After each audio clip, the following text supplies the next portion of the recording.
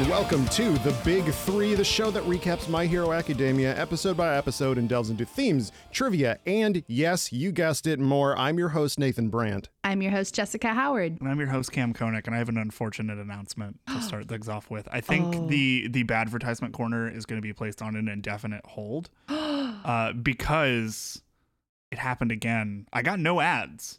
I am on the ad plan of Hulu. I think that probably what happened, this started as soon as I got into season 3. So I think less people are making it all the way to season 3. So they're just not giving as many ads for those.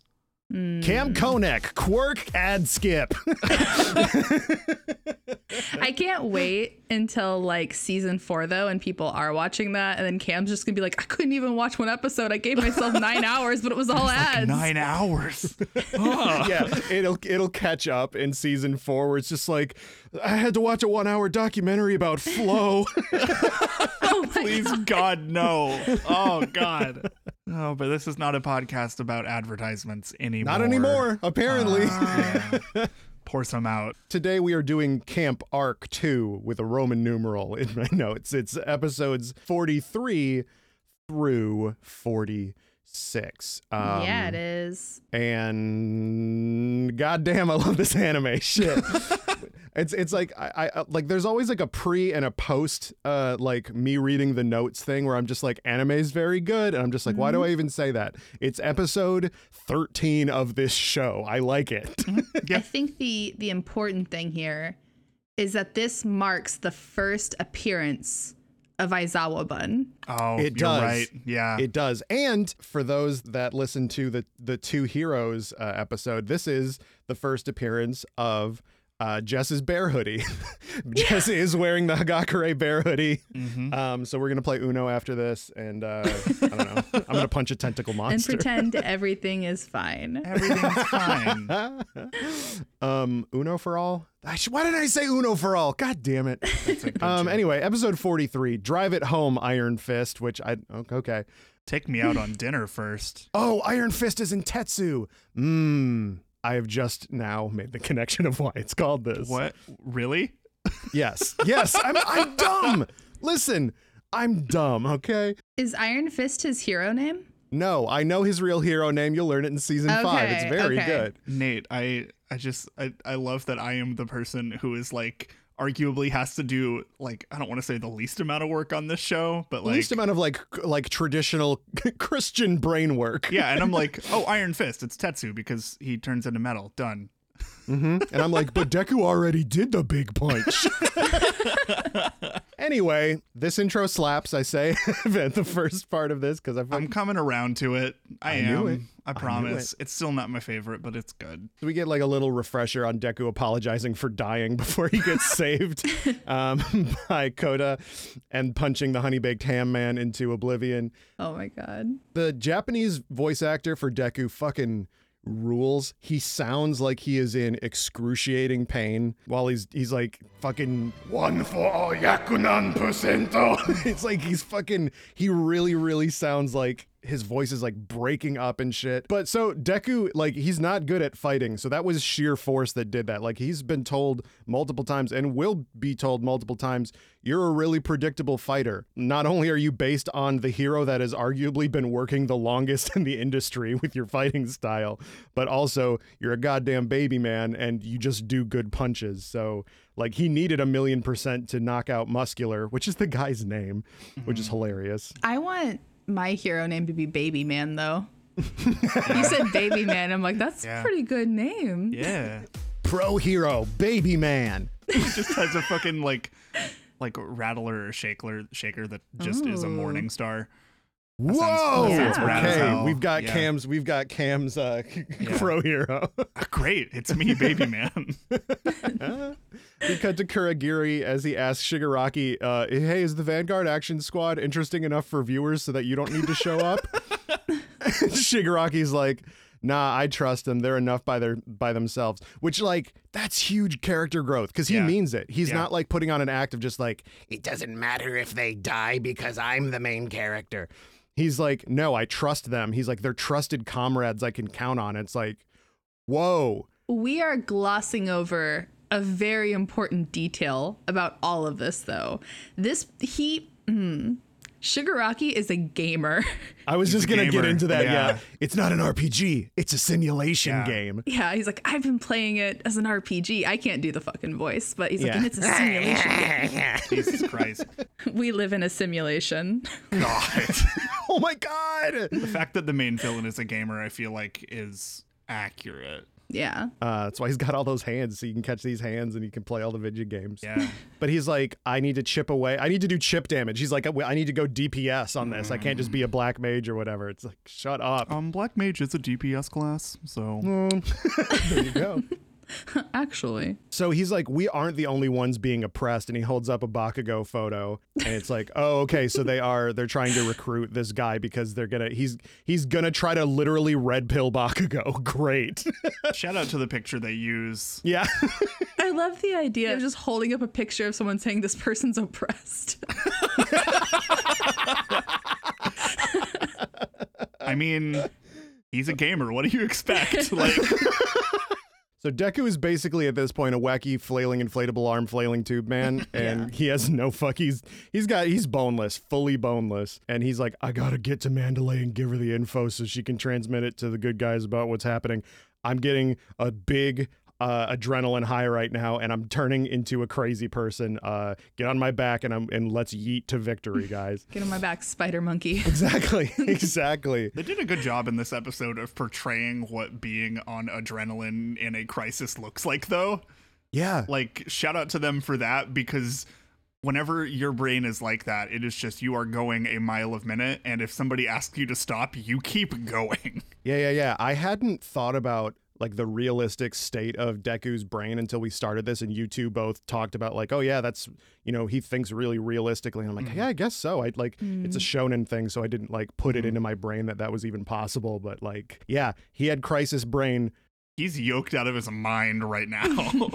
Dabi looks like he not only missed Aizawa, but he does take damage from his attacks. Like his like arm was smoldering after that. And that's why he like pulled away from it after he blasted it. Deku is not the only one apparently whose quirk and body are a mismatch.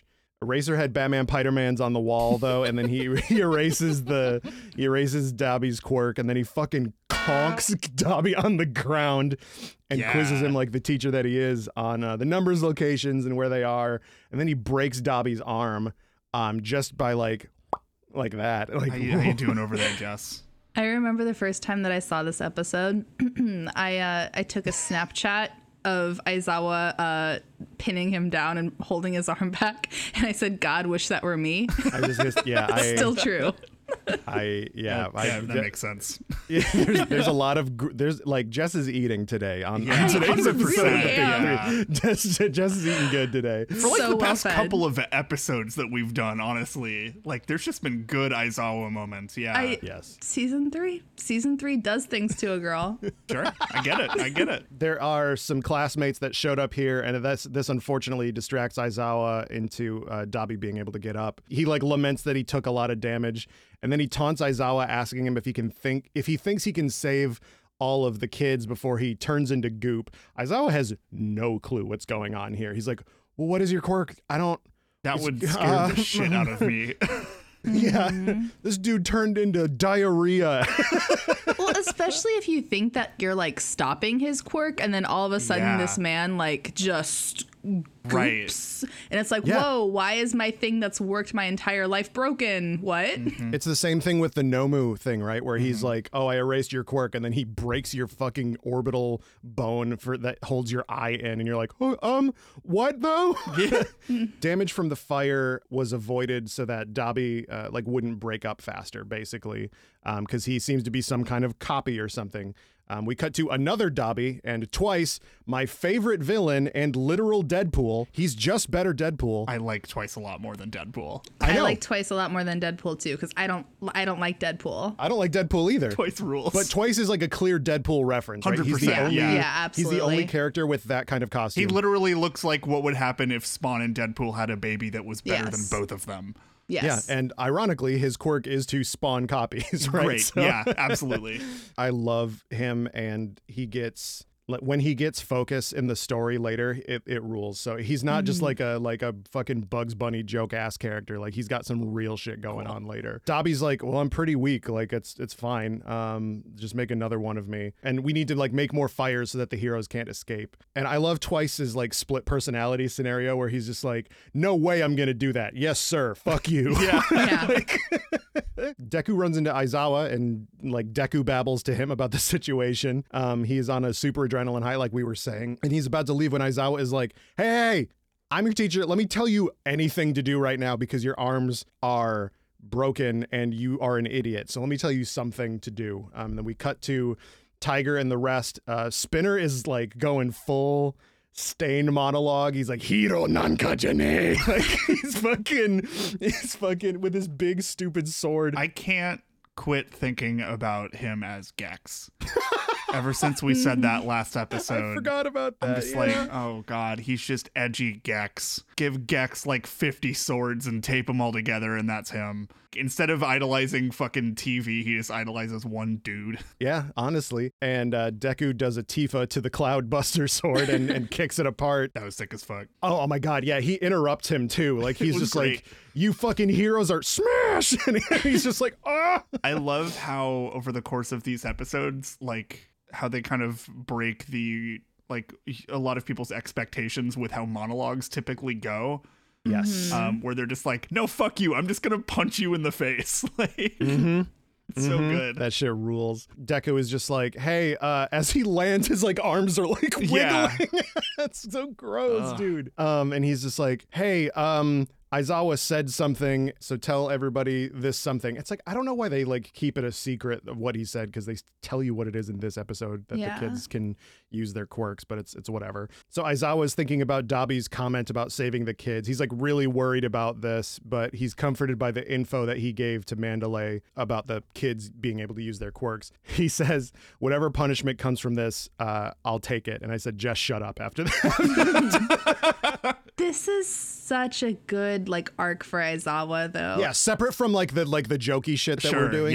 Yeah, it really is. It's so good because it reminds me of like when we had the USJ incident, like how he steps into like dad mode, but like times 10. Like even just seeing Deku and Deku looks like shit. He's like, he isn't mad anymore. He's like genuinely concerned. Like this kid is like running on pure adrenaline. Like this is not good. Like I know that I can't do anything to intervene right now. I just have to like give directives because like I don't want this kid to die. Yeah, he understands what is going on. Like obviously I think I think that's more of like the I'm not mad, I'm disappointed thing with seeing like how badly he's beaten himself up. But also I do think that there is an element of he understands what's at stake here. He understands that he probably had no choice. And I think that it's important to point out that he goes harder protecting the kids than any other teacher in any of the situations he's in. Totally. So with him being the way that he is, having a reputation for kicking kids out that aren't ready, you have to start thinking about just like, well, why is he like, he doesn't have like a family that I know of. Like he doesn't have like, I don't even know if he has loved ones. He's just got like Mike, sort of.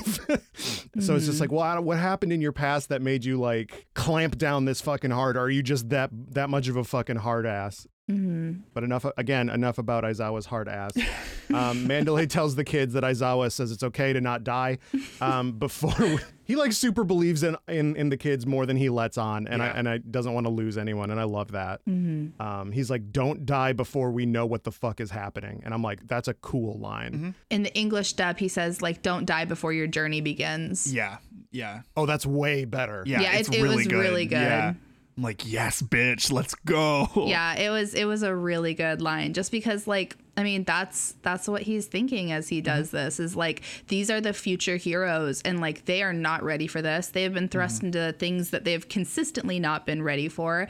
And he might have to see like the next generation of like these students, the people who you're teaching, who you're essentially raising and caring for, like die and to have that future taken away for them. Like that's horrific. Trauma kids. Trauma kids.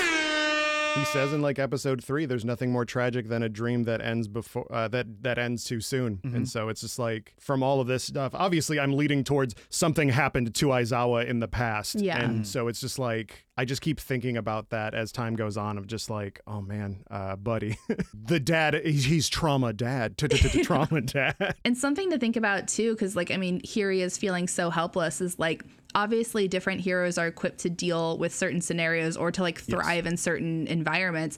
And Aizawa is not a forest rescue. He's a city dude. And like, that's something that I noticed whenever he goes off into the forest. Like, he's not like, you know, jumping up on trees and like doing stuff. Like, he's just running. Like Mr. Compress is doing, like, he's fucking just like running with a child on his back and is just like, oh shit, fuck. Yeah, I mean, it's like one of those things whenever you see like Spider-Man and there's no high buildings, like they're just like, you kind of just have to run. And like, he's in that situation where it's like, he can't maneuver the same way that he might. He doesn't have control. Like, I don't know. It's that sense of control from him is completely stripped away this episode. He doesn't have any of the big buff heroes. Like, he's not in an environment where he can do anything. He has 20 children. No, God, almost close to 40 children, because B is there too. Actually 41 with Kota, right? Yeah, so he has 40 children all in various places of the woods, which are on fire.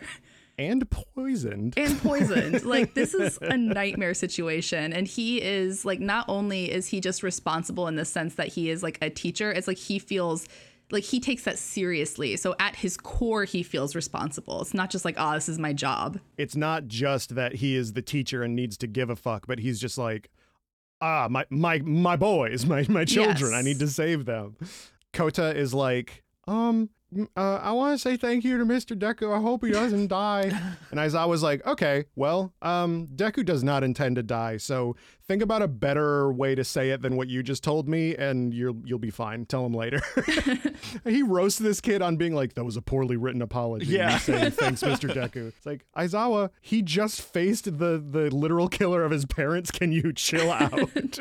Mandalay is like, hey, Deku, lay the fuck down. And Deku's like, nope, sorry. I'm gonna that sign can't stop me. I can't read. Yep. He's like, tell everyone that Kacchan is a target. And Big Sis Mag is like, oh, you know that we're hunting somebody. And she's like, okay, I'll just kill him, which is like, that like speaks to her character so much, of just like she just switches her focus to Deku and is just like, oh, I gotta kill him. He's on the kill list. Bye. Honestly, smart. Like, yeah, I totally get it.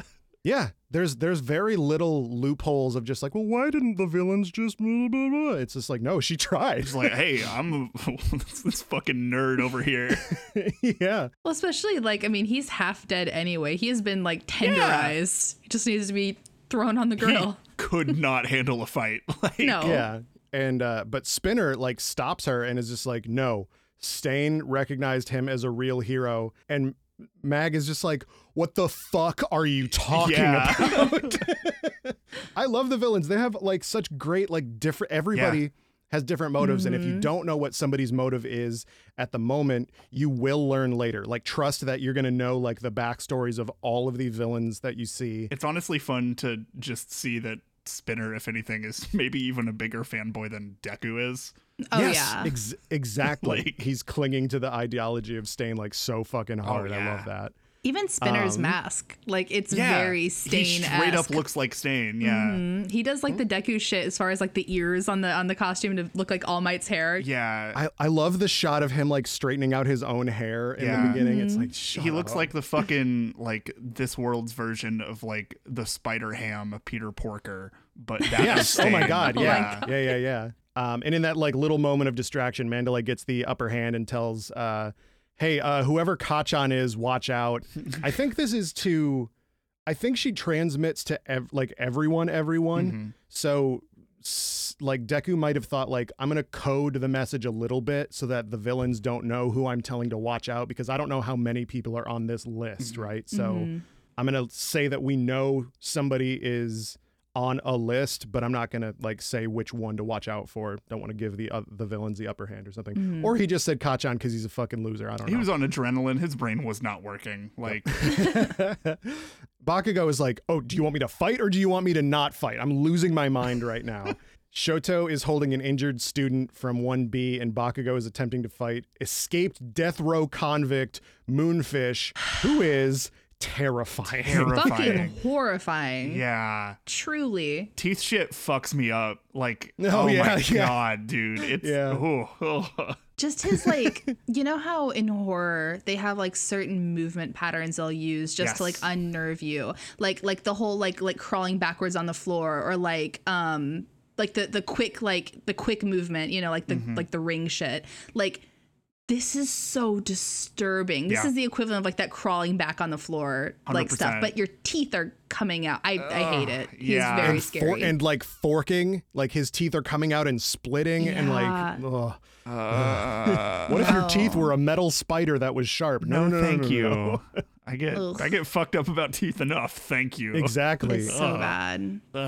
Kendo, the gal from 1B that is basically like the class rep, and Tetsu put it together that not everyone knows about the gas, because like they would have definitely been told about some poison gas if everyone knew. And so they're like, well, it's coming from one direction and it's not everywhere, so maybe we can take it out.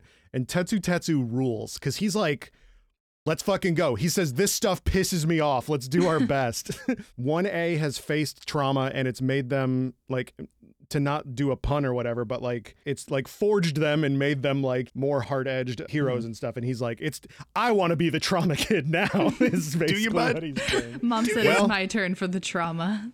The trauma box. And it is. And I love how Kendo is like, oh, I like this side of you. It's like, Kendo, you can like a cute boy after you get rid of the poison gas. Yeah, after you get rid of the murderers in the woods. The gas is coming from a literal child whose name is Mustard, which is bad. Yeah. That's a bad name. And he's got a fucking gun. Yeah. He is like a big fan of UA, and I don't know, like maybe he didn't get accepted into UA. He's the youngest villain I think they ever face. And so he loves UA and is like, don't fucking ruin my image of UA by failing to me or whatever. And I know you, Tetsu, you can harden, so I'm going to shoot the mask off. And he's like, what, are you trying to be the Terminator? I love the Japanese dub the sub, because they do a lot more pop culture references. And it's even funnier that this is like 150 years in the future and he's still talking about the Terminator. I think shit. they say that in the dub also. I do. remember them talking about the Terminator. Because in season 4 they talk about Totoro in the sub, but not in the dub. So I'm like, okay, I didn't know if they just totally ditched that. Like, I think Mustard's like get up and style fucking rules though. Yeah. At least like aesthetically, I was like, yo, this is like, it fits really well. And I was like, oh, this is kind of dope as fuck, even though this kid fucking sucks. No, I totally agree. Every time I see a new like villain, I'm like, yo, all right, yeah, let's go. And I'm just like, never not impressed with how characters look in this show. Mm-hmm. Yeah, and like every character looks like it could be from a different show. But for some reason, I think like Jess said this a while ago, like because of how quirks work, everything makes sense in the same world. It's the Fortnite of anime. It fucking literally is. Master Chief coming to My Hero. I can see that. Jesus Christ. So Tetsu is running out of hardening as he's defending Kendo. He keeps getting shot by this like fanboy, and he's taunted before Kendo steps in. He then insults her quirk because her quirk is big hands. Literally, her quirk is big fist. And I said she must have been listening to this podcast, because she says it's not the quirk itself that's important, it's how you use it. Motion of the ocean. And she just goes.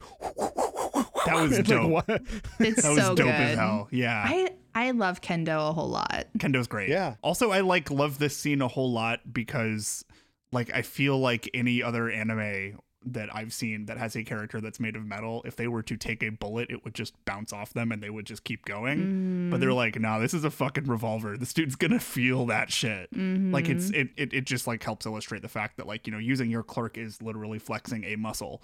And like it just so happens that his quirk is a muscle that can sort of stop bullets. Like, and if he didn't eat enough spinach, then he can't fucking do it enough for long or whatever. The physics of like knockback are very much in this anime, and like this is something that we've talked about with Bakugo as well, as far as like, and even Deku, like we talk about like when they use their quirks, they have to train the rest of their body, because like that fucks them up. Like that the recoil, the knockback. And like this is something that we see with Tetsu here too, is like it's not just a matter of like bullet equals dead human. It's like if you could withstand a bullet, let's say, like you still have to deal with the fact that that is like the hardest fucking punch of your life. Yeah. How many bullets can you withstand? Right. Though? Yeah. Shout out to my boy. He's good. Kendo is like, you've got a gun, so that means I know that means that you can't fight. And my name is Kendo. I am a martial arts. Like, you're fucked, dude. Kendo has been like thinning out the gas, and apparently like Mustard can, I hate the sentence I'm about to say, Mustard can feel through the stinky cloud.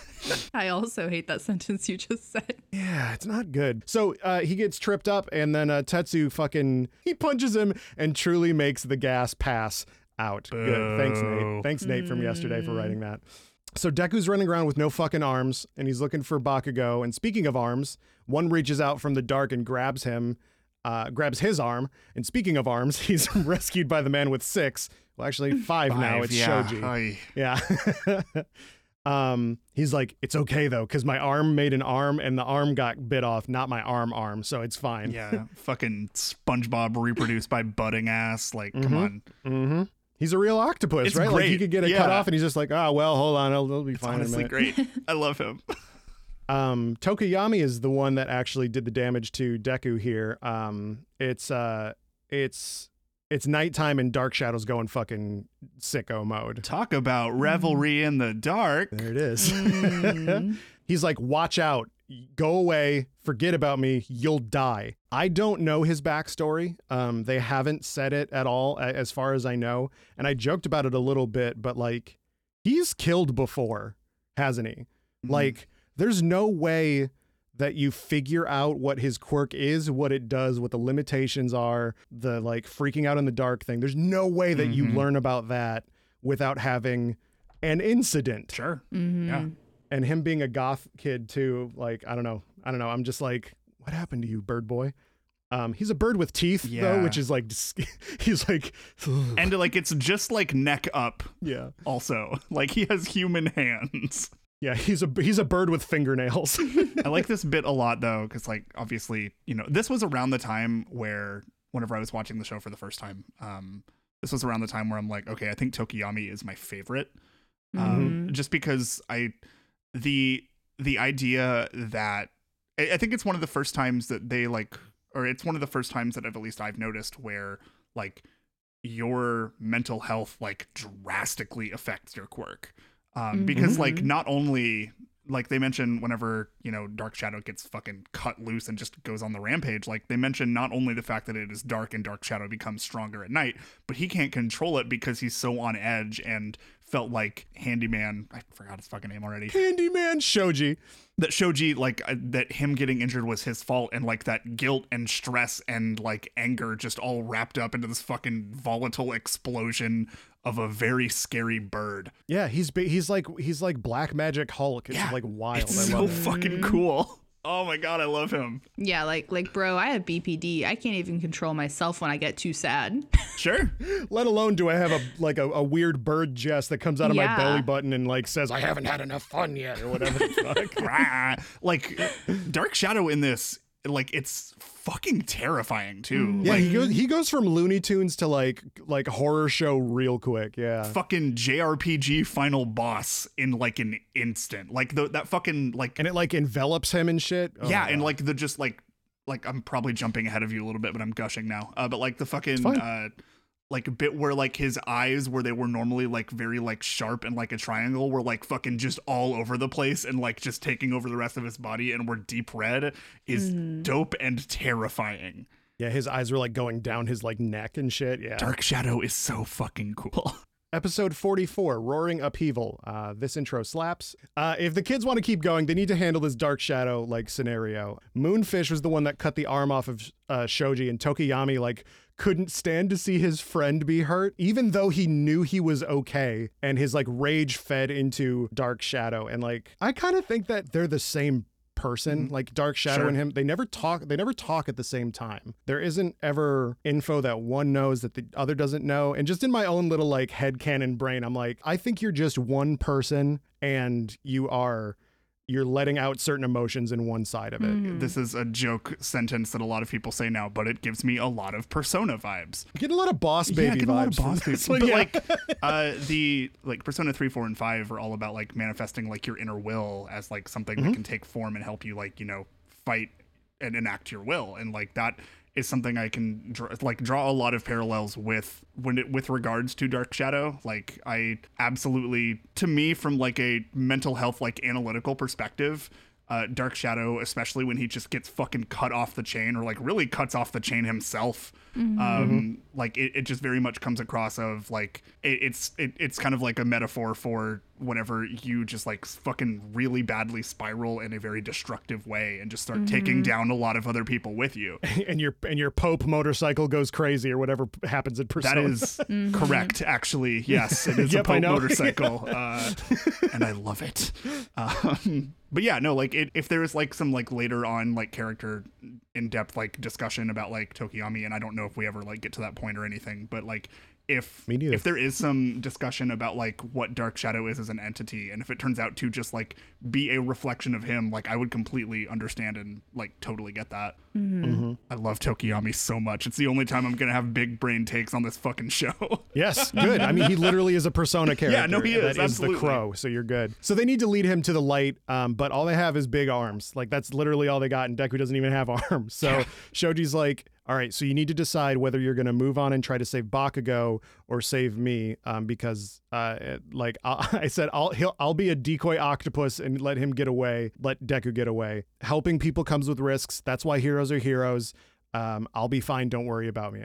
And like Shoji's cool. Like this is like the only time really that he gets any character development, but you get an image in your head of like who Shoji is from this, of just like, a very serious, very like pretty normal dude, but he is like very selfless and he knows himself, which I think is really cool. He's a good guy. Shoji's a good guy. Deku has a fucking Kobayashi Maru moment and he's like, no, I'm going to choose everyone actually. So Shoji and Deku lead Dark Shadow with, I love the little diagram they show of like the arms on either side being like,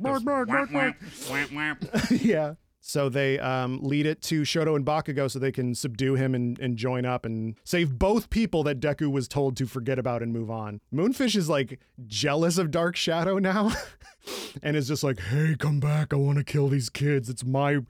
He says in Japanese, it's my right to see the cross sections of these children. I'm like, Jesus whoa, Christ. Jesus. The fucking like bit where Dark Shadow just takes him out too, like he gets whomped without a thought. Yeah. Like if Dark Shadow can like get that strength built up with control, that's sort of what like All Might said to him at the sports festival of just like, dude, your quirk is cool. Yeah.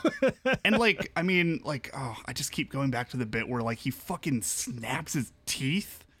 Yes. He straight up crushes him. Yeah. Yeah. And then just throws him against a fucking tree like he's nothing. It was awesome. And then the kids put Dark Shadow back in his Pokeball and it's all good to go.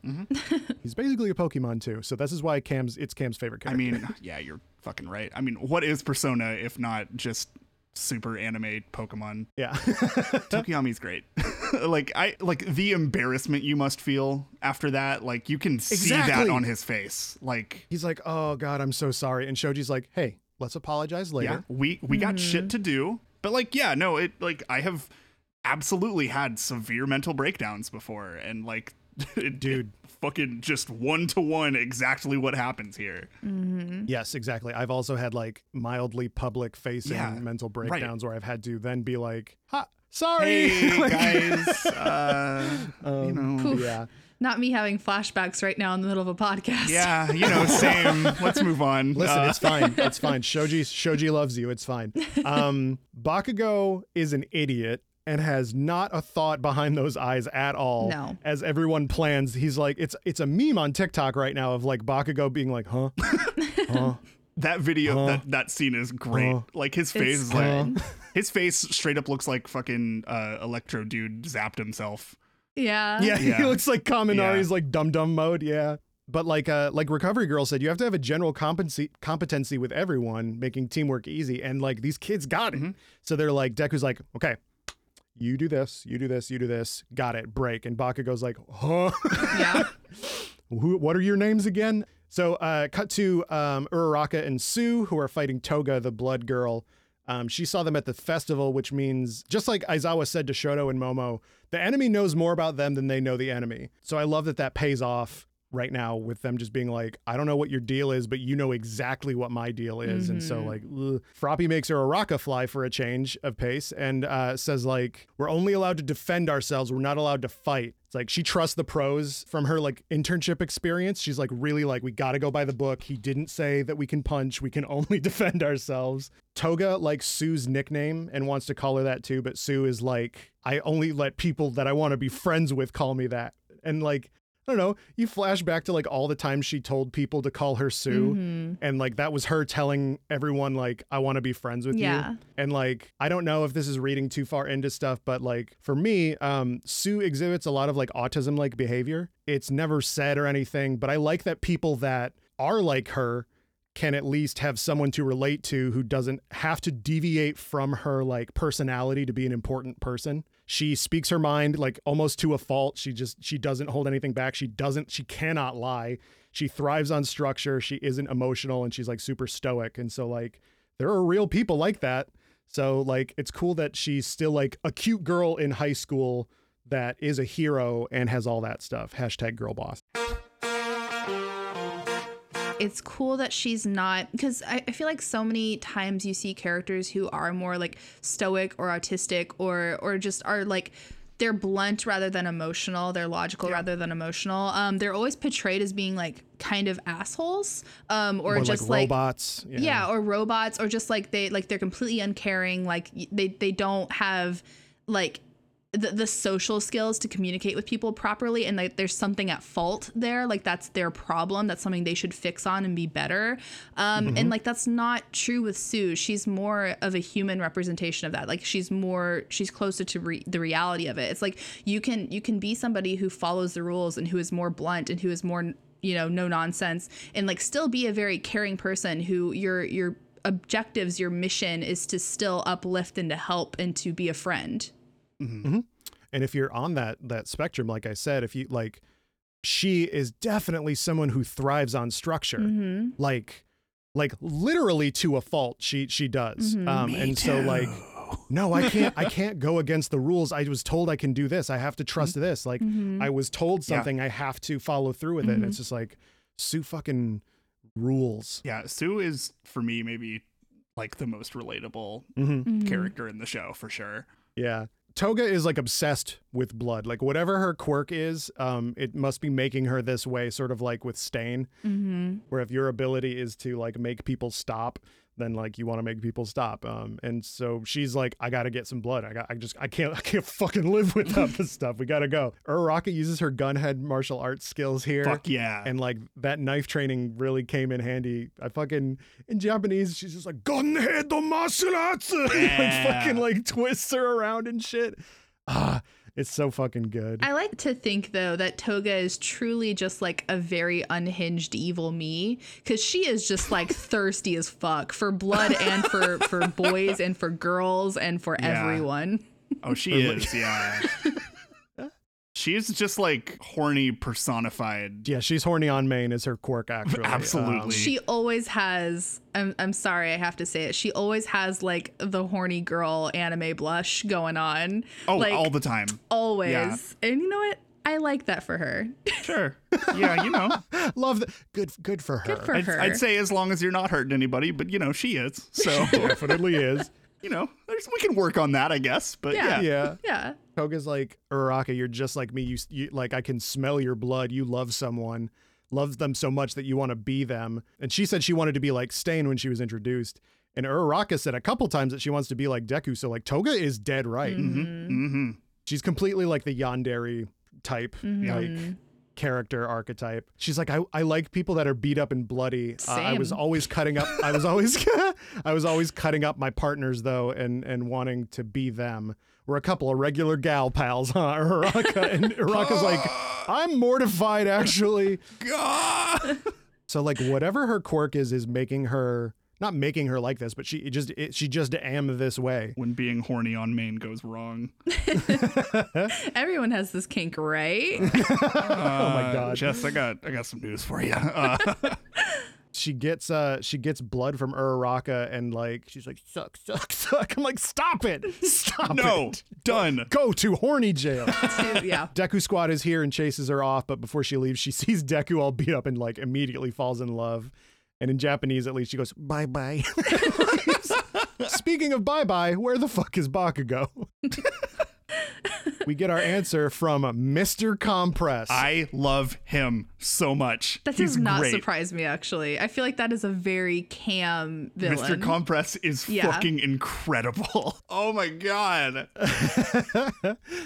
He's like a gentleman thief type. He rules. Bitch. Oh, fuck yeah. And he's a showman, and he's like older than the other villains. He's like being theatrical. He's like here are our motives. I'm supposed to kill Deku and capture Bakugo, and anything else I do is bonus and improvisation. Haha. He just reminds me of like a very competent evil Tuxedo Mask.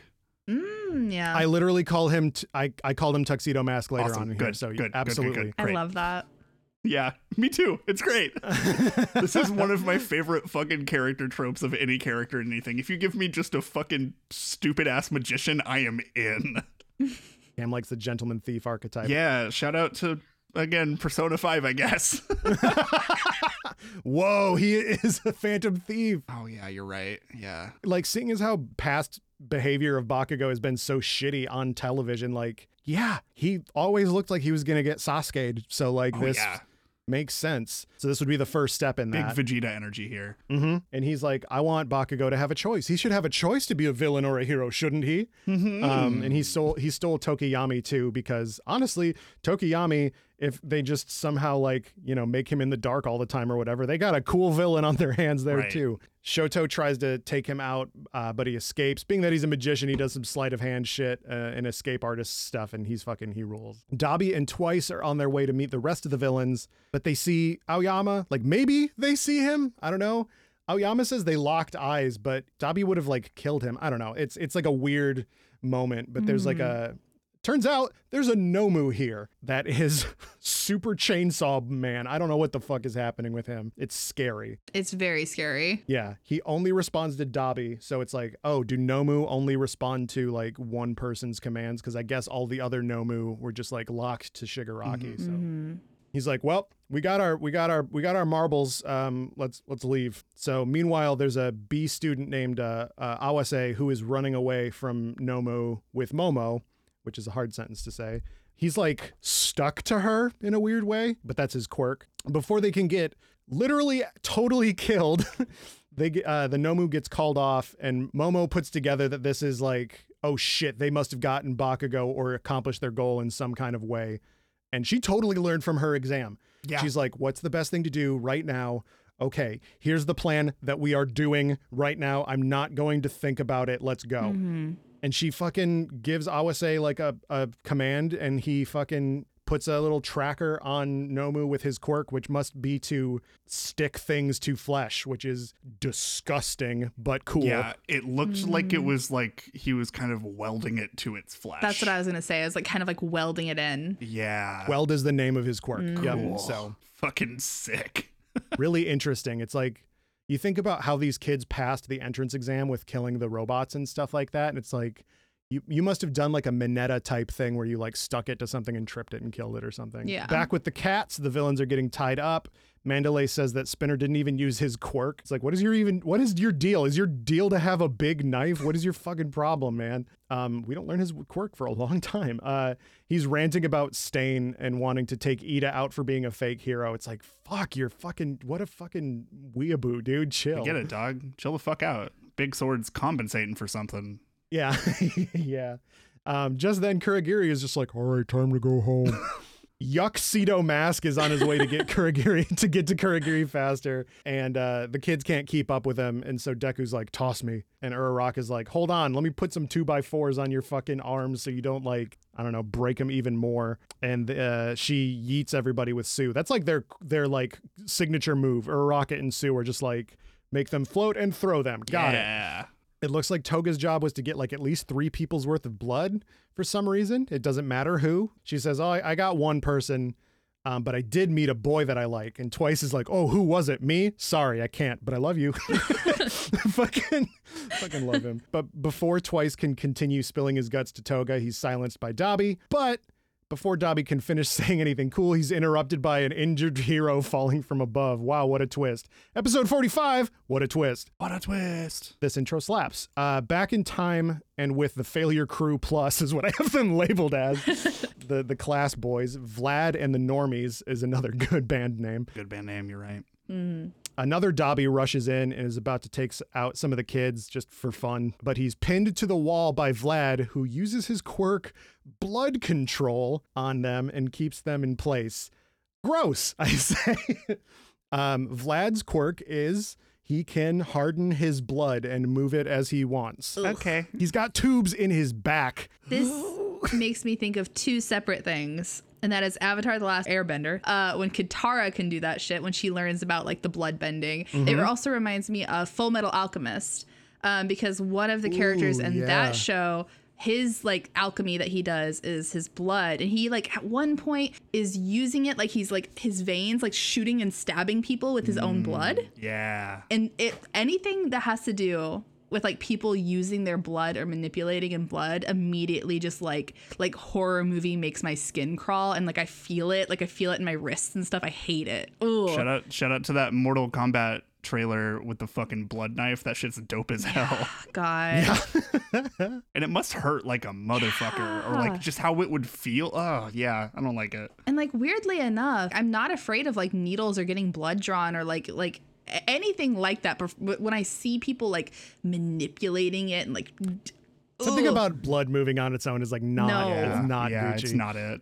No. And like Vlad has a lot of scars on him, and so you're just like, man, what must it be like? He is a pro hero, a teacher at the most prestigious school. How wild must his training have been to just be like, okay, so I cut my femur area open, and like I guess my blood comes out there, and then I make a sword with it, but then I don't have a bunch of blood in my body, but I do have a weapon. It's like a wild thing to think about, like what his training must have been like. But Dabi says, hey, I'm going to give you the rundown right now because I'm just a fucking clone probably or whatever. If too many incidents happen like this, society is going to be shaken up, and stealing a kid is going to be wicked integral to that. Aizawa shows up and satisfies a wish many people have and steps on the clone until he dies.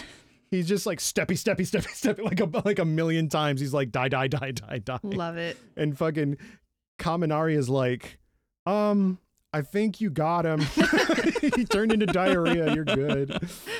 Aizawa's like, fucking stay here. I'm leaving now. And then that's like our little like flashback or whatever. Back on the villain fight, it looks like Compress can use his quirk on himself, and he like dodges Dabi's attack, like real Dabi's attack. The fight is like totally on now, and Shoto is like on the kill list as well, apparently. And Toga wants to get Deku's blood. So they all have like slightly different motivations for fighting, but they're all fighting. I love that. Shoji saves Deku, and she's like, you're not my type, but I'll cut you anyway. Yeah. Whoa. Okay. Big desperate Tinder vibes. We get it. We know the pandemic is going to end eventually. We understand.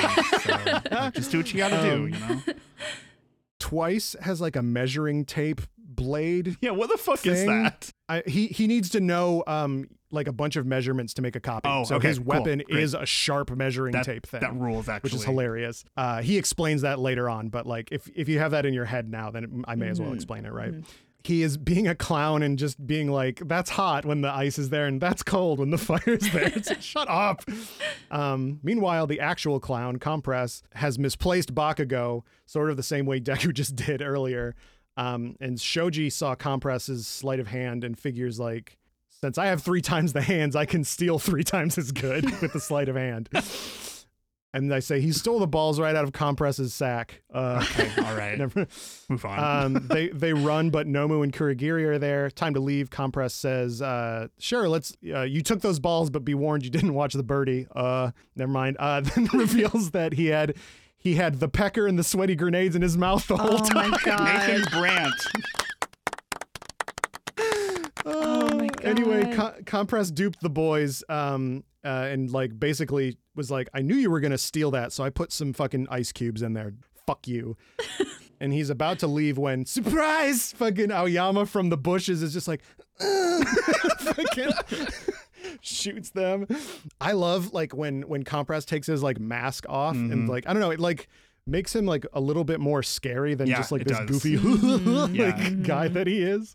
I have a big feather in my top hat. Gosh. Aoyama's here and blasts him in the face with his pelvis. And that's the end of those jokes. Compress drops the prisoners and everybody's like scrambling to get them. Deku fucking just immediately trips because he's like turbo injured. Yeah. If Deku made it, like I'd be like, okay, show, come on. Exactly. And like Jess said in like the earlier episodes, like the show really knows when to make Deku lose. Yes. Yeah. And this is one of those moments.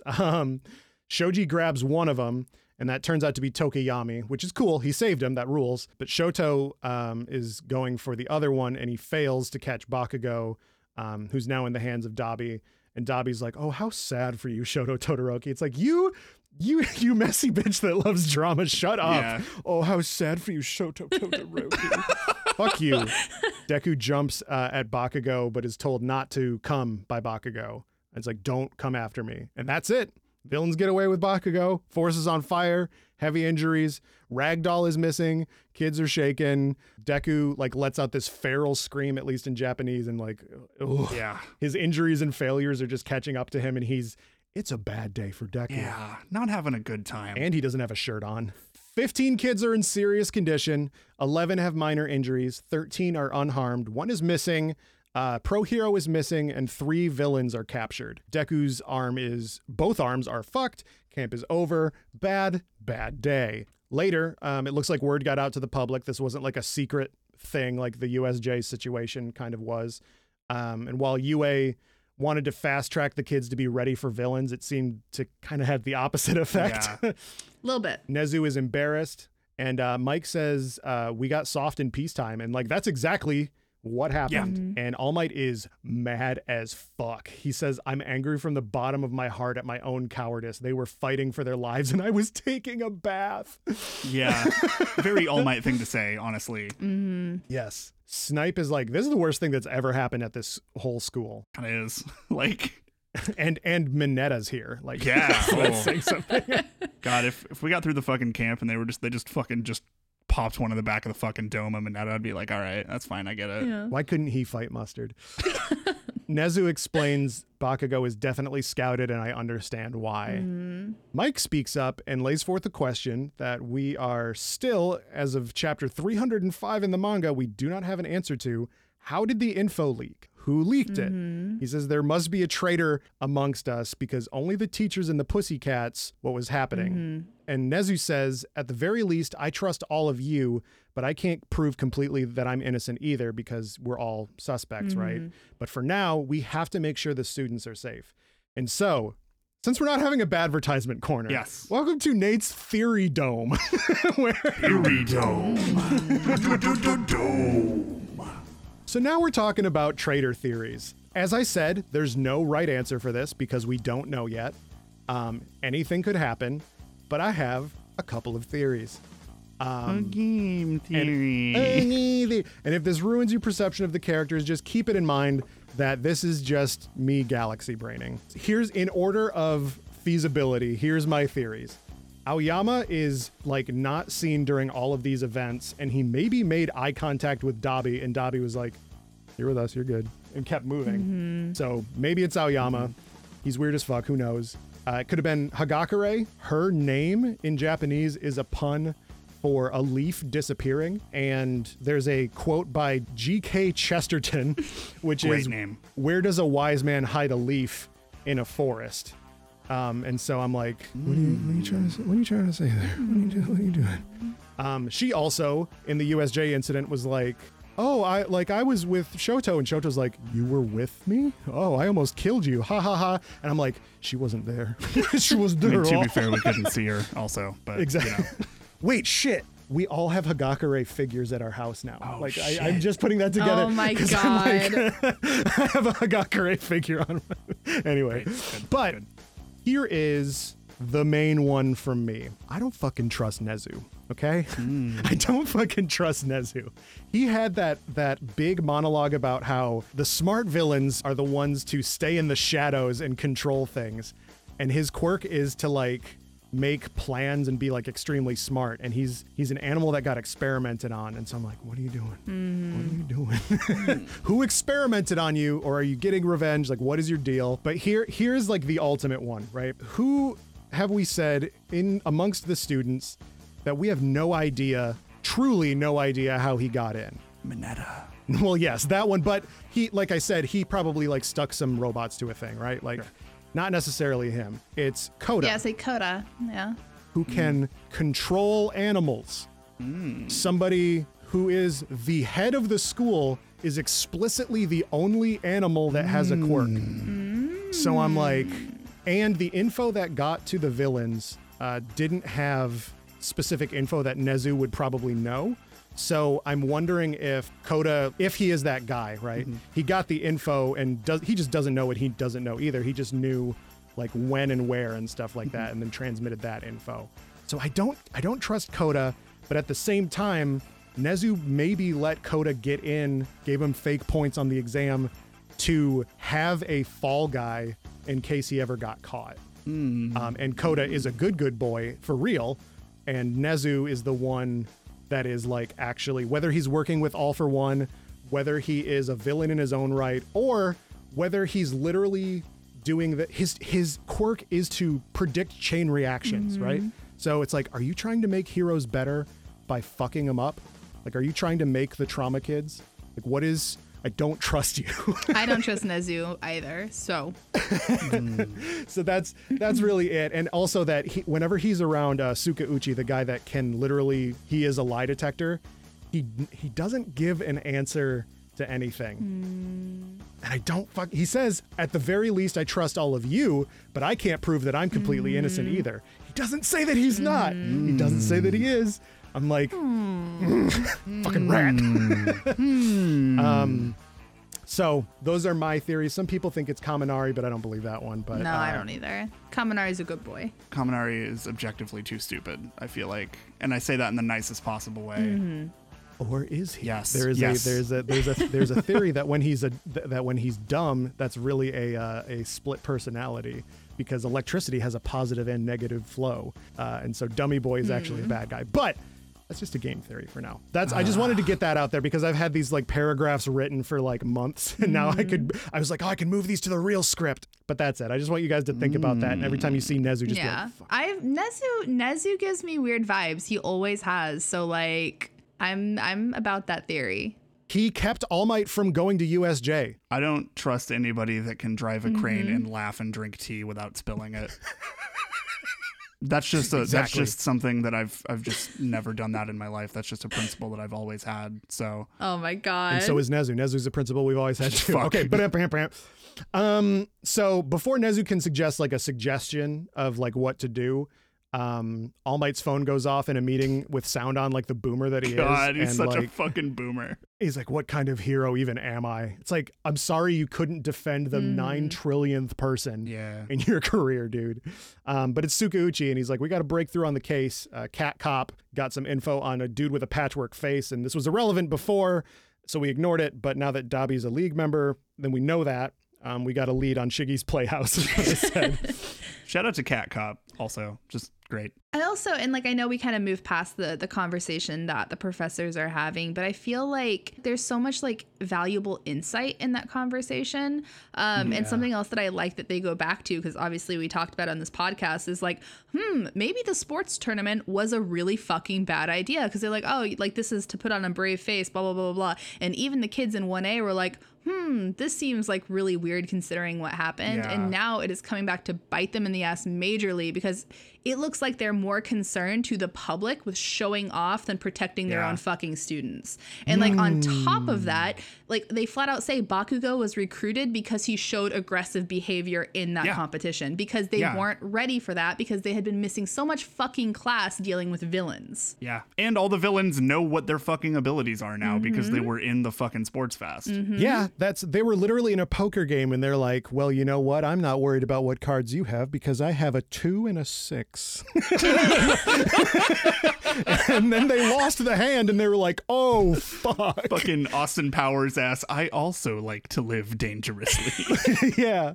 It just shows though, like that they're like the villains are right and that like they're all about flash at this point. Like the reason like they're in this time of peace, they think that it can be like this like showy, like, look at how great the heroes are. Look at our golden boys. Look at our athletes. Like they don't think of it as this responsibility anymore. It's grown into something that is unethical, and like they did all of these things without actually genuinely thinking about what they were doing to these children and what they were putting out there and what information they were giving the general public about a bunch of 15-year-olds. Damn, Stain. Literally though, it's just like I'm sitting here going like, bingo, motherfucker. I was watching this though, and like whenever they start talking about how these heroes are lazy now because it's for them it's like this 9-to-5 job when they're not on the clock, they don't have to worry about it, and it's really like good paying. And it's the same frustration that I think a lot of us have with like our politicians who we pay these disgusting salaries, these politicians who like the fucking woman who just went in there and voted no on the $15 minimum wage with a fucking thumbs down, and she was supposed to be somebody who represented the people. She makes $175,000 a year, and she's not a fucking hero. Like this is somebody who we chose, who we give all this money to, all of our public resources to, and like this is how she represents us. And so like that's why there's this rage with the villains, and that's why there's going to be hell to pay with the public, is because like we put all of our faith in you. You are supposed to be good. You are supposed to represent us. You're supposed to protect us, and like you can't even protect our kids. Yeah. And that's me being a proud genderless parent, because that's a bingo. That's the most I've talked in this episode, because I think I'm getting sick for all the listeners who are like, Jess has been a little quiet, but I just had to, I pulled out my soapbox. That's my charged discourse for the day, and I will sit back in my chair in my bear hoodie now. We truly do live in a society when you think about it. It really do make you think. This episode in particular like made me think a lot about that in a lot more ways, because I think they like show a lot of the consequences of hero society a lot better in this particular episode. Like I'm just gonna fucking jump around a little bit, but like you're good. Whenever like Deku is recovering in the fucking hospital and like he has that like letter from his mom, and like she calls him and it's like she is just like, do you have to go back there? Like, do you really have to go to UA? Yeah, and fuck, man, like this dialogue doesn't stop here either. Yeah, and good, like, because I think Deku is also wrestling with the idea of, you know, like that is his passion. Like he wants to be there for people, but like, and now he has responsibilities too. It's not even just wanting to; he has to literally save the world. Sure, yeah, but like it's just a lot to think about, and like I can absolutely like going on from like for this episode and the next few episodes which I've seen, like you can really feel that weighing on him a little bit more after the events of the camp. Well, and the thing that's so messed up about it too is it's like these kids are so young that they don't understand the systems that work like above them. They don't like they themselves feel guilty. They themselves feel personally responsible for everything that happens. They're not even taught the systems above them. Like when they have to learn about like the Hero Uber app or whatever, right? Like it's like you're in school for 3 months and you didn't know how the payment works. Like I don't know. Like I went to college and I know how direct deposit works. Like man. Like no, and it's just insane to think about, because like as we're going to see in the next episode, they take it upon themselves, and it's horrible because they have these teachers saying like, no, you can't do this. And we as the watchers and they as the children are like, oh no, but we're heroes, we have to. And we don't see the larger picture here that like these adults are failing these kids, you know, like that they shouldn't have this mentality. And I think that like some of the professors really seem to get that. And I think that's why like Best Jeanist gets it. Yeah. And I think that Aizawa does. I think that's part of the reason Aizawa is so fucking frustrated with a lot of people so often, is because, you know, Aizawa is basically like has this kind of similar mentality to Stain without the fucking intense rage. But he agrees. He's like, we're showboating. Like, we're not, he's like, this isn't like, UA is not about like this fun, like everybody's included, like the best of the best. Like we're like, it is that, but at its essence is like, this is just a school. Like, this is, if I were a teacher anywhere, I would be treating you the same way, because this is really serious. Like, for your safety, for my safety, for society's safety, like, this is a serious job. This is a serious place. And that's why he has that mentality. He's not there to like boost you up if you don't really deserve it, because he wants to make sure that people who get through are people who are going to better the world. And why is he like that? It's like I said, shit happened to him in his past that probably didn't happen to a lot of other people that made him that way. And I don't want to have people listen to this. And like, I know that there are some people, like, shout out to the person that gave us that review that was like, oh, it's all about the details. I love this. We don't know who you are. That rules. Tweet me. Thank you. The best. It was so very kind. It really was. Yeah.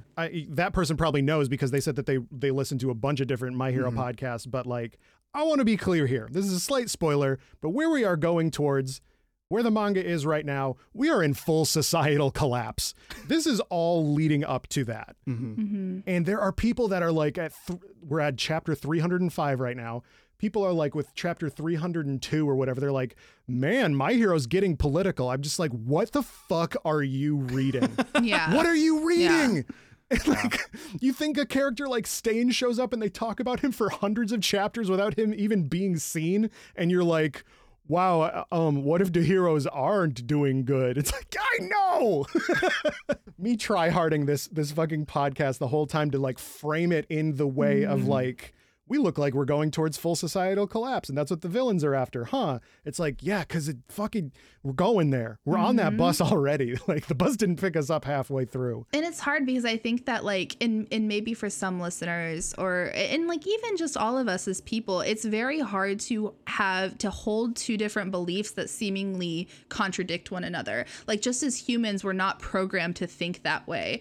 You know, and especially like if you're someone who's neurodivergent, like it's very hard to see things like in nuances like that. How can the good guys be doing a bad thing? Yeah, the good guys? Right. It's like, I can say all this stuff about how like, yeah, the system is failing them. I went on that little rant there, right? And it was very like Stain-esque, you know. But like the thing is it's like, it's true. It's true that these people, like the heroes, are they good people? Yeah, I genuinely think that for the most part, by and large, they are good people.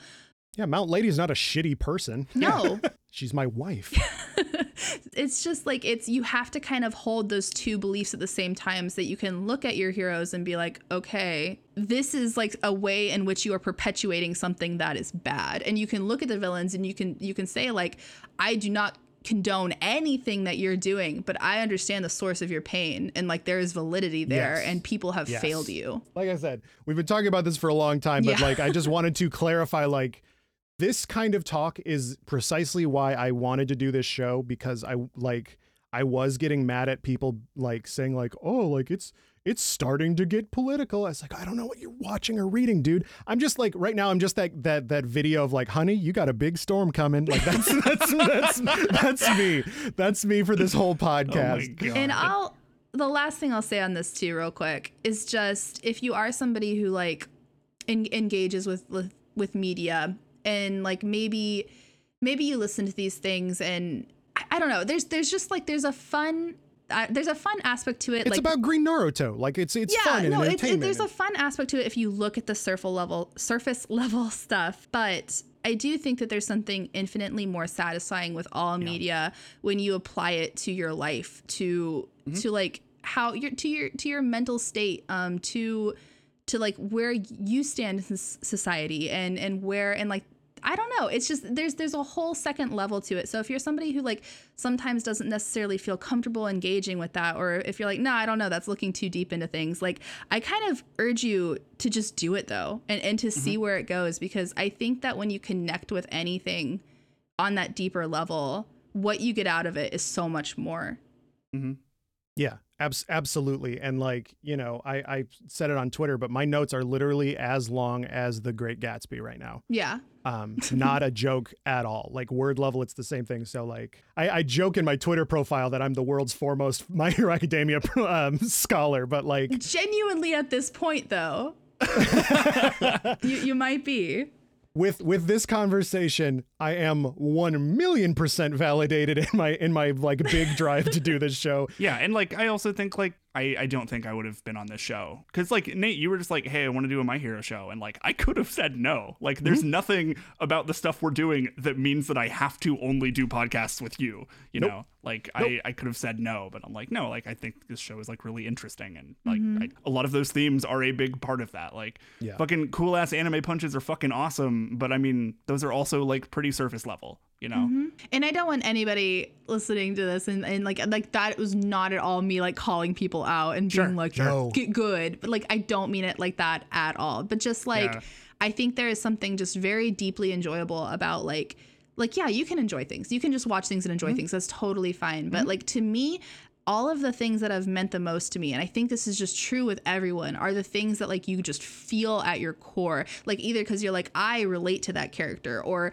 like I have been in that situation, like I know what this feels like. And I think that like politics is something that we always shy away from, or a lot of people shy away from because it feels uncomfortable. But like think about what makes you feel uncomfortable. Engage with the things that make you uncomfortable. Like learn to be comfortable with holding two contradicting ideas. Learn to be comfortable with criticizing things that you love. Like once you kind of learn to do that, I think that you'll like who you are as a person a lot more, and you'll get so much out of so much. Yeah. You can't grow as a person if you're comfortable. Like that's just how that works. And it's not fun or easy to do, but it's necessary, honestly. Yes. So anyway, Deku's gonna eat some apples. Those apples look good. They do look fucking real good. There is a like trend in this show of like people being given, I don't know if it's a Japanese thing, of people being given apples in hospitals, but every time they show it, it looks so fucking tasty. Makes me want to go get fucking hospitalized. Let's go. You go to Japan, immediately get in a fucking fight with the first person you see, wind up the hospital. So you got some of those apples. Hey, you got that Fuji apple. You got that Fuji. Let's go. But yeah, Deku has a note from his mom that's just like, "Hey, fucking call me." it was like, I think the translation that was given in like the dub was like, "Eat this, then call me." Exactly the wording in Japanese. Yeah. Yeah, you don't want to hear it. Yeah. If I get a call me text from my mom, like it's not good.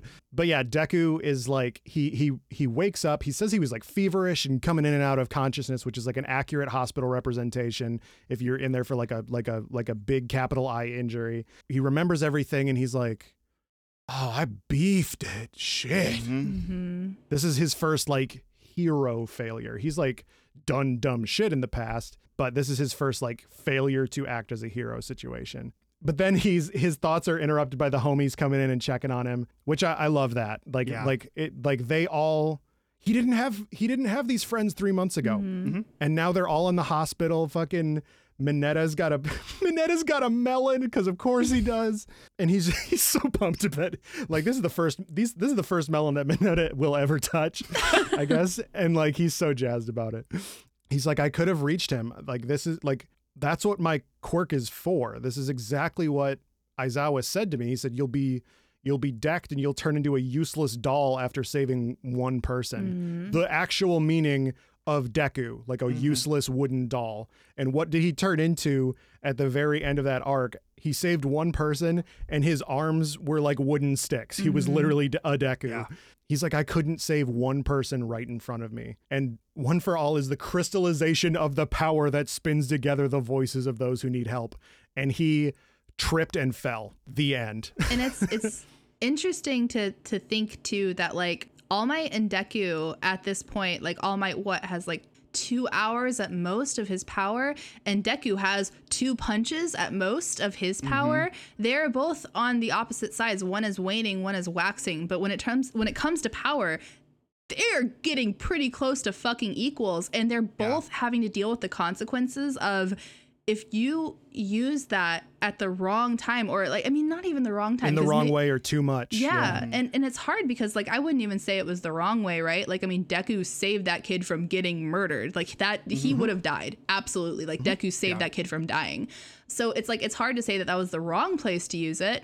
You know, just like when All Might was on his way to the USJ thing, it's hard to say it was the wrong time to use it because he did something right there. But at the same time, like, their abilities don't allow them to do that twice, you know, and like it cost him Bakugo. Exactly. When in the sports festival, Jess talked about like, you know, the show letting Deku lose. And I said, when he does, you know, do those like that anime math or whatever, like he almost purchases wins. It's almost like luck points in certain tabletop RPGs where like you start the game with 3 luck points and like you use the luck points to change a failed roll into a succeeded roll. And when you run out of luck, like the DM will make bad shit happen to you and you can't fucking do anything about it. That's the same situation where Deku basically purchased a nat 20 and it's just like, all right, well, that's your fucking arm. Yeah. Bye. Like, and so this is like the natural progression of like one of the big complaints about the show is like, oh, he fucking breaks his arm and then gets healed or whatever. But the doctor is like, hey, stop. Yeah. Like, stop doing this, dude. Like, you can't keep doing this. Like, and not like don't do it. It's too rough on you. It's like, you will lose your arms if you keep doing this. Yeah, he said like 2 or 3 more times and you will not be able to use your arms anymore. Fuck. And like, you know, this is a long series. You got to imagine that like them saying 2 or 3 times, you're like, oh man, I bet he's gonna fucking risk the biscuit in another time. Then yeah, this is only season 3. Yeah, exactly. So Kirishima's like, well then let's fucking save him then, bro. I fucking love Kirishima so much. Kirishima is like the fucking, like that meme of like but bro, you're my whole world, bro. Yeah, oh, absolutely. I love him so much. Yeah, and this is the start of like, oh, Kirishima's a main character now. Momo told All Might and Tsukauchi about the tracker on the Nomu, and All Might is like, fucking cool, dude. Basically. Fucking sick. I know, it's fucking adorable. He's just like, you've learned so much. I'm like, what a good dad. I mean, seriously though, like I feel like that moment, like truly we do need to appreciate how smart of a move that was. Agreed. For her to have the knowledge to make a tracker and a receiver and to do that in the spur of the moment. Because like the first time I watched it, when she's like, oh, I need to think of what I can do at this moment, I'm like, what, like she's gonna like make a cannon, right, and like launch something at it and try to get it to come back, like, because your mind goes to like these kids just like no, engage, like they don't, you know what I mean? But like for her to evaluate the situation and be like, if they have something of ours that we need back, what is the best way to go about this right now?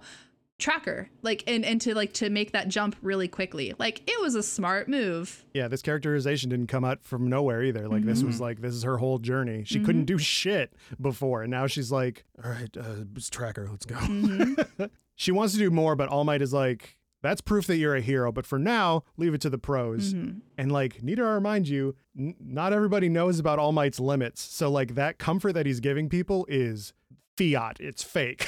Which is like, oh no, the bill's gonna come due for this for sure. Shoto, who is still not cooled off after the stain incident scolding that he got from the fucking droopy dog. Paw Patrol, there it is, oh my god, dog of the state, Paw Patrol. And Kirishima, who wants to get his friend back, they're going to suggest making another receiver to Momo. And I just want to point out that in this flashback, Kirishima's outfit is fucking, it's Drip City. It rules, dude. Yeah. It's like a blue and yellow tiger thing. Bitch. It's like, yeah. Ida's like, I can't abide by this because we almost got killed by a motherfucker that just had a knife and no nose. And you're going against All For One, the dude that ruled Japan. They don't know this, but the guy that ruled Japan for like at least 80 years. So Ida has basically what I can only describe as an outburst in the room with everybody there, which is good because like Horikoshi uses these outbursts a lot where it's like you think somebody has made like a character change, but they're still conflicted inside. Like Ida's not better from the stain thing. He's like, fuck you guys, you can't do this. I did this and I almost died. You almost died and you almost died. Fuck. And Native almost died too. And I think that there's still like that frustration and guilt there, you know, that like, I mean, especially because like to Ida, I mean, obviously he loves his classmates, but it's like in his eyes, the reason why he did that last time is because it was for the greatest cause. That's his brother. That's his family, you know, and like he felt like he had no other option and he got like the Womp. shit beat out of him. Like he lost, and they were scolded. He acted outside of the rules, which is not something that a good student, that a class rep should do. So it's like he's carrying all of that, and now it's like, oh, they want to do this again. But he's like, I just did this for the person who like I love most, and that was a bad call, and I realize that now. And so now we're doing this. So like you can't do that. Yeah, and it's like the audacity, I guess, too, to like think that like when I did this, it was wrong, but now we're going to do this. I don't know. I just feel like there's got to be a lot of conflict in his mind right now about this. And Kirishima is like, I couldn't do anything to save him before. Hell, I didn't even try to do anything to save him before. I was in a room with Blood Man. Like, fuck, man. What kind of a hero and what kind of a man am I if I don't do something now that I know that I can do something? And Sue, who had that whole internship scenario where she learned the lesson to trust the system and trust the pros, she agrees with Ida and is like, you're right. Like Bakugo needs saving, but you're going to be a villain if you do this. And Kirishima is just like, you guys are all right. Obviously, we shouldn't do this, but Deku, your hand can still reach and we can still save him. And then I just have hoo boy after that. The difficult discussions in this, like this is definitely going to be our longest episode, and I don't mind that at all. Yeah, we're already like almost 2 hours of recording. There's so much, there's such heft. And now we're at our final episode, from Ida to Midoriya. This intro slaps. Right back into the discussion, Shoji speaks up and is kind of in the middle ground since he was also right there saving Tokoyami. He's like, I get it, but we can't get emotional and do a big doinker fuck up. We can't do this. Aoyama is like, it's very scary. We can't do this or whatever. And Tokoyami is just like, I'm not going to help. I fucking don't trust myself anymore. Like, I can't do this. There's like a long silence. And then Minetta's just like holding that melon still. And the doctor's like, hey, there's like 40,000 people in this room and I got to go tell Deku to stop punching. So get the fuck out, hey, kids. Can I do my job, please? Thank you. Kirishima's like, we're doing it tonight. It happens at midnight. Revelry in the dark. The crow flies at midnight. Yeah. And then I have a Scar update. Fuck. Yeah. Oh, God. We've got new scars on Deku's left arm from when it was punched by Muscular over his ulna and radius. And on his right arm, hefty scars near his wrist, on his ulna and radius as well as the interior of his arm, and like the anterior has like, it is bacon. Like it is a major scar from his shoulder to mid forearm. These will always be on Deku forever in this exact way. And Deku will wear a brace on that arm for the rest of the show. I mean, how can you not? Like, fuck. Consequences for real. Basically, Deku had hysterical strength, like when a mom lifts a car to save her baby or whatever. This is like a real limit that your body has, by the way. Like, that's why you can like eat steak all day, but when you bite your tongue, you're okay. Because your brain is like, what? No, yeah. we can bite through this, but let's not. So his ligaments are like damaged, meaning it's not like a muscle issue of like ripping apart and growing back stronger, like actual muscle building happens. This is the shit holding his joints together, and they're like fraying like cheap rope. And like we said before, if he does 2 or 3 more of these big punches, fucking like have a nice arm, like not gonna happen. So he's like, do rehab, work hard to protect those ligaments. He calls her Miss Recovery, and he says she must be mad as hell at you. So don't let her down either.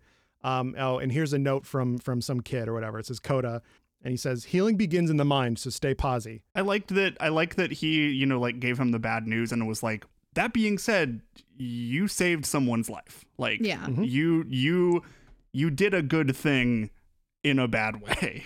This kid was gonna die thinking that heroes suck, but now he's like, he's jacked about it. So the note says, sorry I punched you in the balls. Get better so I can say thanks better. Which I think is so fucking funny. Deku calls his mom to catch her up on everything. He's treating it like business as usual, but like Inko, his mom, true to her quirk, is trying to bring something small back to her. She asks, do you have to go to UA? And then I say, hi, I'm dead now, because that kills me. Yeah. We see Endeavor, Best Jeanist, Mount Lady, Kamui Woods, Torino, Tiger, and 2 new heroes, Edge Shot and Gang Orca, both in the top 10, getting contacted by They both look so fucking cool. Edgeshot rules, and Gang Orca fucking rules as well. Yeah. Gang Orca is like ripped straight from Horikoshi's other comic where it was like animals and shit. Love so that like, shit. That fucking rules. you can tell that like he's gonna get some cool focus. Back at the hospital, Shoto and Kirishima are waiting and hoping that Momo will help. And she and Deku exit the hospital. But before they could talk, Ida shows up and like makes a plea that they fucking don't. He's like, you saved me from acting alone and fucking up, and now you are gonna act alone and fuck up. So I need to do the thing that you tried to do. Deku is like, okay, listen. So like, I know this is bad, but, and then he gets punched in the fucking face by Ida. And I'm just like, the boys are fighting. He kind of deserved it, honestly. Oh, 1,000,000,000%. Yeah. Yeah. Ida says, motherfucker, I am the class rep. I had to choose to go get help from pros at the USJ over fighting, and that saved All Might's life and all of your lives. I failed on my own advice in Hosu and almost died along with you and Native. And when I saw you in the hospital, all I could think about was my own brother and what he can only believe is like his deathbed. A place where a pro hero passed on his name to me after being paralyzed permanently. And now you want to go look for Bakugo, who's being held by people that were willing to try and kill us for no reason. Like, as a class rep, as a hero, as your friend, fucking nuh-uh, dude. Don't you fucking care how I feel about this? I'm like, I've been shot in the heart. Yeah, like the fact that he straight up says, do you care about this or do you care about how I feel about this? Like, fuck, man, he's right. And something that I thought about too when he's doing this speech is like think about the conversation that Tenya probably had with his parents after all of this. Like, after he went out because he wanted revenge and he was so upset about his brother, because like obviously it seems like they have a close family. So like I think about like, after that all happens, him going home, tail between his legs, the shame he might have for like doing that, because if a parent knew that you did that, even if it was for your brother, even if it was, you know, whatever, it'd be like, okay, but we already lost like in a sense one son, or thought we were going to. So your response to that is to go out and get yourself killed too? Like why would you not think about us? Like that's a selfish move. Yeah, like there's a discount sale on fucking dead sons. Like, don't do this shit. Right. Like, Exactly. stop it. So it's like, I don't know. There's just a lot. Like, I really like Ida here, because there's a lot going inside of him. There's a lot of conflict. There's a lot of turmoil,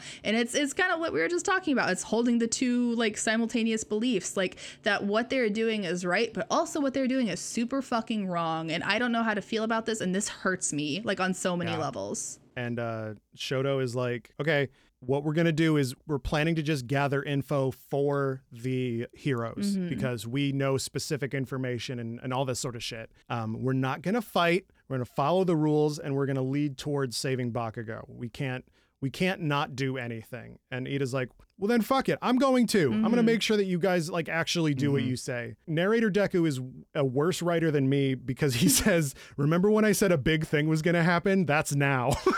Just like, it's like, okay, I know. Thanks, Deku. Yeah. I'm watching the show, Deku. Maybe pay a little bit more attention in English class, bud. Yeah.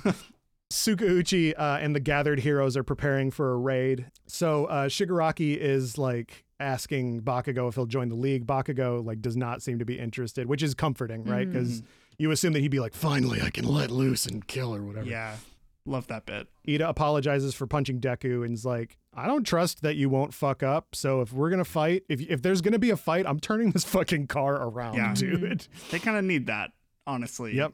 And Momo reveals to the audience that she thinks that this will be a moment where they can see just what they're up against and realize that they're in over their heads so that they can all learn to get the heroes' help. So she's like kind of doing like a covert teaching moment for the kids to be like, we're going to go there. We're going to see like, I don't know, 500 Nomu and like a bunch of scary dudes and be like, Kirishima, you turn into a rock. I don't like, what are you going to do, buddy? Like, yeah, both Ida and Momo are both going into this with kind of like these ulterior motives of like these, like of them walking away with a little bit more knowledge and just being humbled a bit.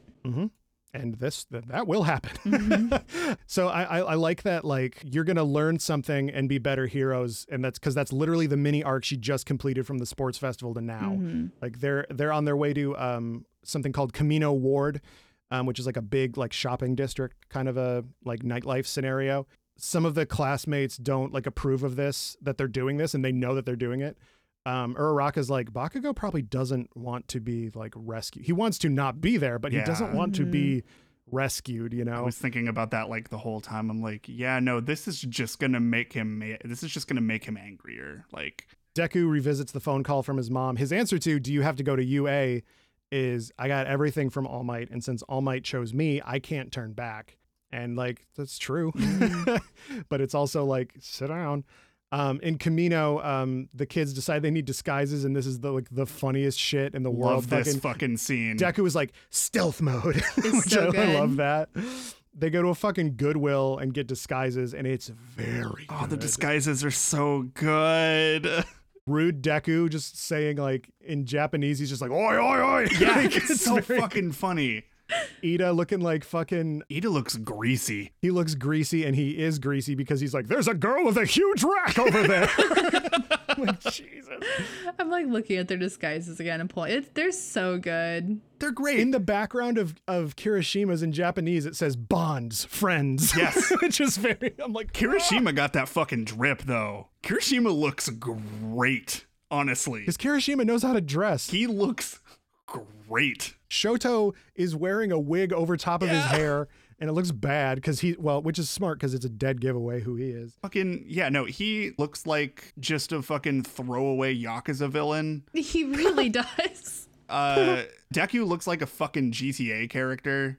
Like, oh, it's so good. Soul patch. It's so good. The soul patch is so much. Ida is my favorite when Ida is like trying to be somebody he's not. It's just so funny. They're like, wait, Momo, couldn't you have made this stuff? And she's like, but no, it would ruin the economy. She's like, oh, anyway, now no one knows that we're from UA. And then they hear, oh, UA. And they're like, fuck. But it wasn't for them. It's, they weren't recognized. Eraserhead is on TV and is true to his word by accepting the consequences of his actions. And they're doing the Japanese press conference bow and photo with Nezu and Vlad. And we've got Ponytail, Aizawa, and Jess is having dessert right now. How you doing over there, Jess? Ooh, it's a good look. Yeah. He pulls it off. He pulls it off really well. He took his first ever shower. That's okay. I like it. I like a natural man. That's okay. You're like, I'll teach him how. I gotta look at a photo. I'm pulling it up. I'm pulling up Aizawa Ponytail. I'm picking up my phone and looking the background at the phone. Yeah. Oh no, I've had it as my phone background before. Oh, okay, honey. Cool. Yeah. Okay. I'm just making sure. All right. Especially there are so many like panels from the manga where he does it, and it's real good. Anyway, I'm looking at it again now for my scientific Sure, yeah. For my dark passenger. yeah, just so that the people listening just understand it's a good look, and the scar under the eye just adds to it. It's good. We love a damaged boy. He's serving some looks in court. Well, I guess not in court, but I mean, kind of, yeah. Yeah. Aizawa fucking hates being on TV, like we kind of said before.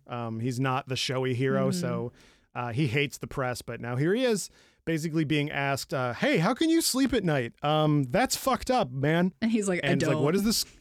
Yeah, have you seen me? I sleep during the day in class on the job in a sleeping bag, like a normal person. They're like, what is the school gonna do? And Nezu is like, we're gonna beef up security. But like clearly the damage is done, and all around the kids, people are losing faith in heroes. And Stain's view is like totally like infecting the population and giving rise to Shigaraki's decay. They're like, hello, it's the theme. The theme's at the door for you. Your DoorDash is here. Oh, hello, theme of the show. Shigaraki is asking Bakugo, why is it okay that saving lives means glory and money, and the villains are all blamed and punished and not encouraged and reformed? Fair point.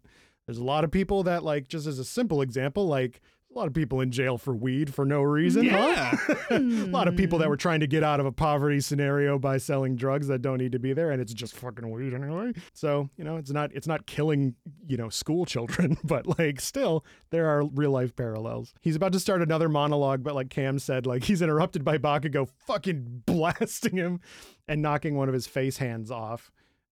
His face palm or whatever, I don't know. Bakugo says, bro, I want to be a hero. You don't know me at all. I can't win and be like All Might if I just exist to fuck things up that All Might helped put into place. Mm-hmm. Like, I want to win like All Might. Do you not know, like, who the fuck were you looking at? Yeah. I like, the reason I was mad at the sports festival was I wasn't serving looks. I was fucking... He didn't win on his terms. We were having like an emotional time about our backstories. Ooh.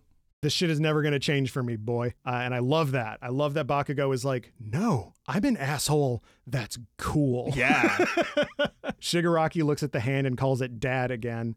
And like, remember that hands are like a symbol for control and agency in film and motion pictures.